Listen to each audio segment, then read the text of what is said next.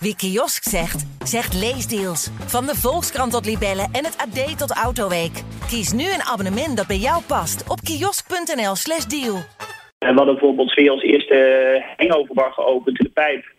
Nou, toen is het wereldwijd viral gegaan. Op alle grootste viral websites hebben gestaan. Ik denk dat ieder radiostation bijna in Nederland wel een telefoon heeft gehad. En dan heb je in één keer een boost van je merk. En dat hebben we eigenlijk doorgepakt het eerste jaar. Succesvol ondernemen vergt flexibiliteit en veerkracht om kansen te zien en te benutten, juist ook onder de meest uitdagende omstandigheden. In deze korte serie podcasts van de Ondernemer in samenwerking met American Express praat ik, Thomas Hendricks, met bijzondere ondernemers die ook nu de flexibiliteit en veerkracht tonen. Dit keer is dat Joep Verbunt, oprichter van Mad Sleeps uit Amsterdam. Hallo Joep. Hoi Thomas. Vertel eens, wat is Mad Sleeps? Mad Sleeps is een online matrassenbedrijf. Wij verkopen rechtstreeks van de fabriek aan de klant. Eén soort matras die je zelf kan aanpassen. Dus je kan hem zelf harder of zachter maken. We gebruiken geen showrooms. Maar wij waren de eerste in Nederland waar het matras ook echt gratis kan uitproberen 120 dagen in je eigen slaapkamer. Dus op het moment dat het niet bevalt, dan halen we het weer op en dan krijg je het volledig je geld terug. En dan doneren we het aan een goed doel. En sinds wanneer ben je hiermee bezig? Ik ben in 2015 begonnen met het idee en echt het onderzoek naar wat is nou een goed matras en waar produceer je zoiets en een merk te bouwen en een website. En 1,5 jaar later, in 2016, ben ik live gegaan. Wow. Je verkoopt matrassen. Oké. Ik kan me voorstellen dat jij een keer ergens in een winkel bent gaan liggen in je regenjas op een matras en na 5 minuten dacht, wat ben ik nou eigenlijk aan het doen? Ja, klopt ja. Het was de Villa Arena. Ik denk veel Amsterdammers wel bekend. En dat was mijn eerste baan, mijn eerste salaris. En dan heb je nog die IKEA-matrasje uit je studententijd. En toen dacht ik, voor mijn eerste salaris wil ik wel eens een upgrade van mijn slaapkamer. Ook wel besef dat het toch een belangrijk product is. Hè? Je richt er toch 1/3 van je leven in. Dus naar de Villa Arena gegaan. En dan langs verschillende slaapwinkels kun je daar je laten informeren. Maar op een gegeven moment krijg je zoveel verhalen te horen wat een goed bed is. En de ene prijs is weer hoger dan de andere. En je begrijpt eigenlijk helemaal niet waar het nou in zit. En wat nou echt een goed product is. En je voelt je altijd een beetje verneukt. En je weet ook dat je nog eens een keer moet onderhandelen iedere keer. Dus uiteindelijk resulteerde in dat ik zonder bed naar huis ging. En doorging op mijn IKEA-bed en mijn eerste salaris volgens mij maar een mooie vakantie heb gespendeerd. En eigenlijk niet meer zo over nagedacht. Maar het was wel een hele negatieve aankoopervaring. En in een latere periode in mijn leven dacht ik, als ik iets online zou willen brengen en het iets willen verbeteren, dan zou het wel die matrasindustrie zijn. Ja, en wat deed je op een gegeven moment ertoe bewegen om daarmee verder te gaan en echt als ondernemer aan de slag te gaan met het verkopen van matrassen? Het eerst ontwikkelen en daarna verkopen. Hiervoor had ik een creatief agency, PR, evenementen. We deden echt hele duurlijke evenementen. Ik geloof heel erg in experience marketing vanuit een merk. En dat deed ik voor verschillende merken en dat ging goed. Alleen ik was continu bezig eigenlijk met het volgende activatie of evenement voor een merk. En je merkt ook, je bouwt niet echt iets op. En dat vond ik wel mooi. Vrienden om me heen begonnen een online merk. En dan zie je ook echt dat je wat waarde opbouwt. Omdat je een team kan uitbreiden, dat je naar verschillende landen kan gaan. En dat trok mij wel heel erg. Dus ik was, en je zag wel steeds meer direct-to-consumer brands. Hè, dus cut-out-to middleman principe. En dat zie je in alle industrieën, van scheermesjes tot brillen. En toen dacht ik, dat moet dat matras ook kunnen. Dus zodoende ben ik eigenlijk toen een matrassenmerk op gaan zetten online. En hoe bedenk je dan hoe die matras eruit moet zien, waar die uit moet bestaan, uit welke onderdelen? Hoe werkt zoiets? Ja, dat was wel een grappig proces, want ik wist echt helemaal niks over matrassen toen ik begon. Dus je gaat dan je eerst verdiepen op het internet. Nou, er is van alle informatie te vinden. Ook dat best wel vaak tegenstrijdig en gekleurd. Er zitten ook vaak weer merken achter die informatie online zetten. Maar dat was in ieder geval een goed beginpunt. Vervolgens ben ik gaan zoeken naar matrasfabrieken. Het was best wel lastig, want in die tijd hadden ze niet eens vaak een website. Dus via kwam ik uiteindelijk bij een aantal van deze fabrieken. En dan hoorde je weer kon je een beetje achter hoe zo'n industrie eruit ziet. En wat ik merkte toen ik met die fabrieken sprak. Kijk, mijn eerste vraag was eigenlijk gewoon, wat maakt een goed matras? En dat is niet een vraag die ze vaak krijgen. Het is vaak dat die merken heel erg bezig zijn met wat kan ik in mijn matras stoppen voor marketing, dat ik weer iets nieuws heb te verkopen aan mijn klanten. Denk aan een verkoelende gelparel of dat soort gekke dingen. Terwijl nooit eigenlijk wordt gevraagd aan ze wat is nou echt een goede ondersteuning? Wat maakt een goed matras een goed matras? Dus ik ben minder vanuit de marketinghoek gaan kijken, maar veel meer van de materialenkant. En met die input ben ik met een groep van studenten van TU Delft aan de slag gegaan. En er zijn er een aantal prototypes uitgekomen. Alleen dan wil je eigenlijk gewoon ook dat er getest wordt met de echte mensen. En ja, dat is het lastige van een matras. Het is best wel een log product. Dus zo'n testfase is best wel lastig om dat iedere keer bij iemand in de slaapkamer te krijgen. Dus toen ben ik eigenlijk met een sterrenhotel in Amsterdam gaan werken. En ik dacht van ja, daar slapen iedere dag nieuwe mensen. En toen hebben we echt een survey gedaan bij hotelgasten. Die konden iedere dag een ander matras krijgen. En daar eigenlijk heel veel data kunnen verzamelen. En uiteindelijk komt toch weer een beetje experience marketing om de hoek. Dat we een matrassenbol gegeven hebben met de DJ's en alles op en eraan. En 200 vrienden hebben uitgenodigd. En daar de 6 winnende genomineerde matrassen tot 3 beperkt. En daaruit uiteindelijk een keus gemaakt. Want ja, bij matrassen zit een gedeelte wat goed is voor je rug, ergonomie. Maar ook gewoon wat lekker comfortabel is. En dat kun je eigenlijk alleen maar achterkomen door het gewoon te testen. In de afgelopen jaren, hoe is dat verlopen? Want je bent in 2016, 2017 begon je daarmee. Hoe ga je dan de boer op en hoe zorg je ervoor dat mensen weten van je matras? Ja, het is een... Op het begin is het natuurlijk lastig, hè? Want ik heb gekozen om niet met de externe financiers te werken, maar alles zelf te financieren. Dus dan ben je ook wat beperkter. En kijk, een merk bouwen en een website opzetten en de eerste voorraad investeren, dat is één ding. Maar het marketing is vaak, dat zijn de grootste uitgaven die je hebt. En het voordeel was wel dat ik hiervoor dus ook een agency had waar we ons ook onderscheiden met PR-stunts. En daardoor ook een goede perslijst had van 2000 perscontacten. Dus ja, er zat ook wel een verhaal in van die jongen die al die gekke evenementen deed. Van de Bubbelbioscoop tot de Tomaatver op Rotterdam. Die nu opeens in een suffe industrie als de matrassen gaat. Dus ik had toen meteen een interview in een Parool en een Telegraaf kunnen regelen. Dus dat zorgde eigenlijk voor de eerste sales. En vervolgens zijn we weer ook ludieke acties gaan doen. We hadden bijvoorbeeld weer als eerste hangoverbar geopend in de Pijp. Nou, toen is het wereldwijd viral gegaan. Op alle grootste viral websites hebben gestaan. Ik denk dat ieder radiostation bijna in Nederland wel een telefoon heeft gehad. En dan heb je in één keer een boost van je merk. En dat hebben we eigenlijk doorgepakt het eerste jaar. Dus we hebben ook een eigen slaapzender gelanceerd. Geen Netflix, maar Netflix. Met de meest slaapverwerkende YouTube-filmpjes van het internet. Dus we zijn wekenlang bezig geweest met hele saaie filmpjes te vinden. Dus je had bijvoorbeeld een flight simulator van Amsterdam naar Dubai dat 3 uur duurde, staat op de website. Of de uitleg van de VAR-verklaring van de Belastingdienst. Maar ook hadden we een livestream van de rotonde in Purmerend. En ook dat heeft ons denk ik €300 gekost. Maar we stonden wel op de voorpagina van de Metro ermee. Dus dat soort dingetjes. We hebben ook een speeddate georganiseerd in de Supperclub. Daar liggen onze matrassen. Dat is een restaurant waar je kan eten op matrassen. En wij hebben al die matrassen kunnen leveren daar. En we hebben een speeddate georganiseerd waar je begint in bed en je eindigt aan de bar. Dus we hebben het echt omgedraaid.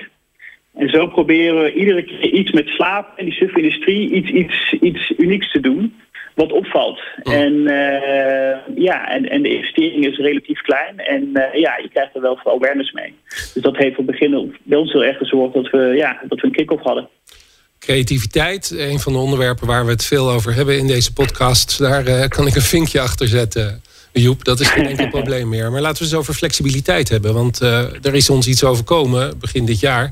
En dat zal jij ook hebben gevoeld op de een of andere manier. Wat gebeurde er bij jullie toen die crisis uitbrak? Ja, in eerste instantie heb ik ons bedrijf zo ingezet dat we heel erg flexibel zijn met betrekking tot kosten.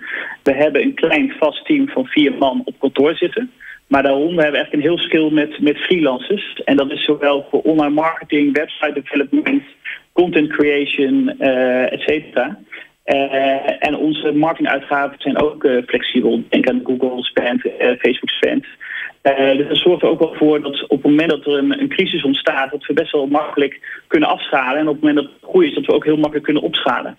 En dat was nu eigenlijk ook het geval. Wat gebeurde er met de omzet toen op een gegeven moment iedereen naar binnen moest? Hielden we ons hart vast. Hè. Toen zagen we dat het wat minder werd, echt de eerste 3 dagen. En dat hoorden we ook van mijn mede-collega-ondernemers die in de e-commerce zitten. En daarna kwam eigenlijk de groei en dat ging met 50-100%. En we zitten nu zelf op 250% groei. En dat is het grootste onderdeel is de corona ervan. En dat heeft te maken met het feit dat iedereen naar binnen ging. En op het moment dat normaal gesproken iedereen naar buiten gaat. En voor jou het laagseizoen begint eigenlijk als het gaat om verkoop, neem ik aan. Maar nu zat iedereen opeens geforceerd binnen. En realiseerde zich veel meer mensen in ieder geval, lig ik wel goed op mijn matras? Zeker, ja. Eigenlijk is een matrassen, bedden is een redelijk een winterproduct. In de zomer zie je dat het omzet vaak wat daalt. En we hadden ons eigenlijk ook voorbereid. We hadden net de januari, februari periode achter de rug. En om maart, april wordt het wat minder, mei, juni.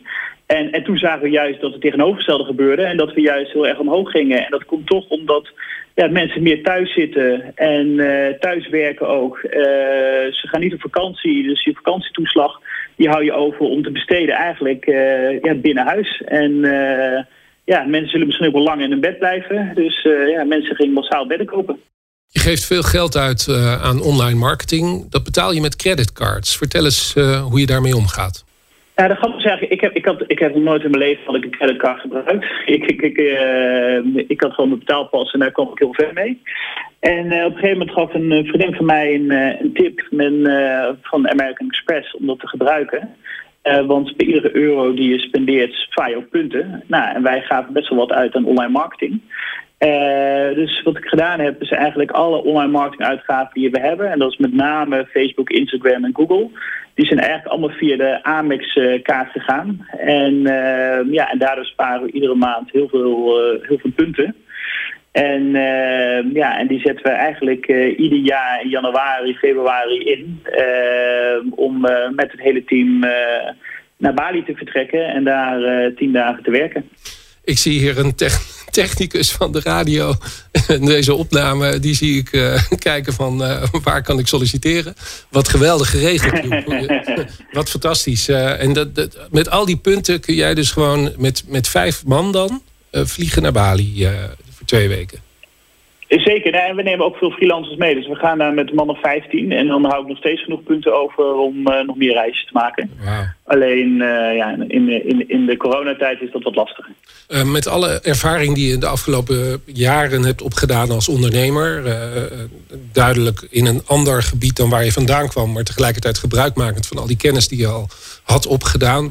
Wat zijn de learnings die je van deze periode meeneemt? En wat zou je andere ondernemers willen adviseren?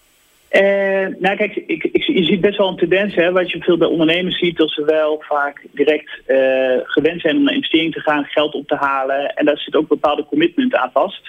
Je geeft ook bepaalde vrijheden op. En ik heb ervoor gekozen om het begin zelf te financieren. En soms ook niet te hard te groeien, maar wel zorgen voor gezonde cashflow, winst ook. En dat geeft je wel echt veel vrijheid. En dat is wel iets waar ik iedere dag heel blij mee ben. Dat ik niet hoef te rapporteren. Dat ik mijn eigen koers kan varen. Dat ik als ik met mijn team naar Bali wil om daar te werken, dat ik daar niemand toestemming hoef te vragen. En dat we ook rigoureuze beslissingen kunnen nemen. Want op een gegeven moment hadden we ook in een markt waar heel veel nieuwe spelers kwamen, veel concurrentie was, kon ik bepaalde beslissingen heel snel nemen zonder daar een board ervan over moeten overtuigen. Dus dat zou ik wel mee willen geven van ook dat het ook kan zonder investering. En probeer ook te kijken of je misschien een winstgevende organisatie kan opzetten. En de flexibiliteit erin te houden. En dat zie je ook vaak. Ik zie vaak bedrijven ook heel snel heel veel mensen aannemen. Terwijl wij kiezen ervoor om veel te automatiseren, met een klein team te werken en met veel flexibele krachten. En dat maakt je ook in een crisis als dit gewoon heel flexibel. En dat je snel ergens op in kan spelen. Nu je toch tips aan het geven bent, Joep. Ik heb een vraag van de gast uit de vorige podcast, Hans Scheffer. Laten we daar eens naar luisteren. Allereerst, ik vind wat zij doen vind ik fantastisch. Joep is echt een voorbeeld van hoe je eigenlijk PR kan gebruiken om virale marketing te doen. Die doen dat ontzettend knap. En zeker in een branche die toch redelijk suffig is. Daar kunnen wij denk ik nog wel wat van leren van Joep. En wij zitten ook in een redelijk suffige branche. Dus ja, mijn vraag dan aan Joep is, welk advies zou je ons geven om een mooie virale campagne te kunnen starten voor dat suffe product wat HelloPrint aanbiedt? Suf. Ik hoor het een paar keer suf. Nou, dat is eigenlijk ook gewoon niet terecht. Want Hans heeft ook een fantastisch product natuurlijk. Maar heb je een idee voor Hans? Wat zou ik doen als ik Hans was? Kijk, zij zitten echt op printen op verschillende voorwerpen. En ook snel, gemakkelijk. En dat is uiteindelijk, als je een actie wil doen of een viral campagne, je wil wel je USP's van je bedrijf terug laten komen. En wat ik bij hem zou doen, en dat hoeft niet eens zo duur te zijn. Ik noem wat ik mooi vind, bijvoorbeeld bij een Speld, een satireblog. Die spelen heel altijd direct in op de actualiteit. Ik noem maar wat, de koning bijvoorbeeld die nu naar Griekenland is gegaan en weer terugkomt. En dat zou ik eigenlijk als HelloPrint ook doen. Als er iets actueels gebeurt, kom daar met een heel gevat komische manier op door middel van printen. En dat kan van een koffiekop zijn tot een deurmat of in ieder geval iets grappigs wat op de actualiteit inspringt. En zet dat online. En soms stuur daar misschien een persbericht bij en kijken of het wordt opgepakt. En dat is het mooie bij pers. Die willen altijd iets wat nieuws is en wat actueel is. En daar kun je denk ik op een goedkope manier wel echt heel goed inspelen op de actualiteit. In de volgende podcast zit John Wilson van HBL Online. En hij is de CEO van gereedschappenplatform. Dat hele grote plannen heeft en binnen een aantal jaren in heel Europa de beste leverancier wil zijn van gereedschap dat je online kan bestellen. Hij gebruikt veel SEO en CA-technieken, hij gebruikt veel data-inzichten enzovoort. Heb jij een vraag voor John? Ja, kijk, wij zitten zelf met Matt wat minder op SEO en wat meer op de brand. Hè. Dus we hebben ook een Matt en niet Matt matras, wat voor SEO goed is. En we zijn wel aan het kijken hoe we dat SEO-technisch beter kunnen inrichten. Terwijl hij eigenlijk op het andere spectrum zit. Hij zit echt op het SEO en wat minder op het merk. En wat ik wel weet bij Google, dat ze continu bezig zijn met updates van het algoritme. En dat kan best wel invloed hebben op jouw plaatsingen. En als jij op het moment dat jij altijd op tweede of de eerste plek staat, die gaat opeens naar de vijfde of zesde, heeft dat best wel veel invloed op je omzet. Dus ik ben benieuwd eigenlijk hoe hij daarmee omgaat met die updates van Google. En dat je ook echt wel afhankelijk daarvan bent. Om toch wel zekerheid te hebben in je business.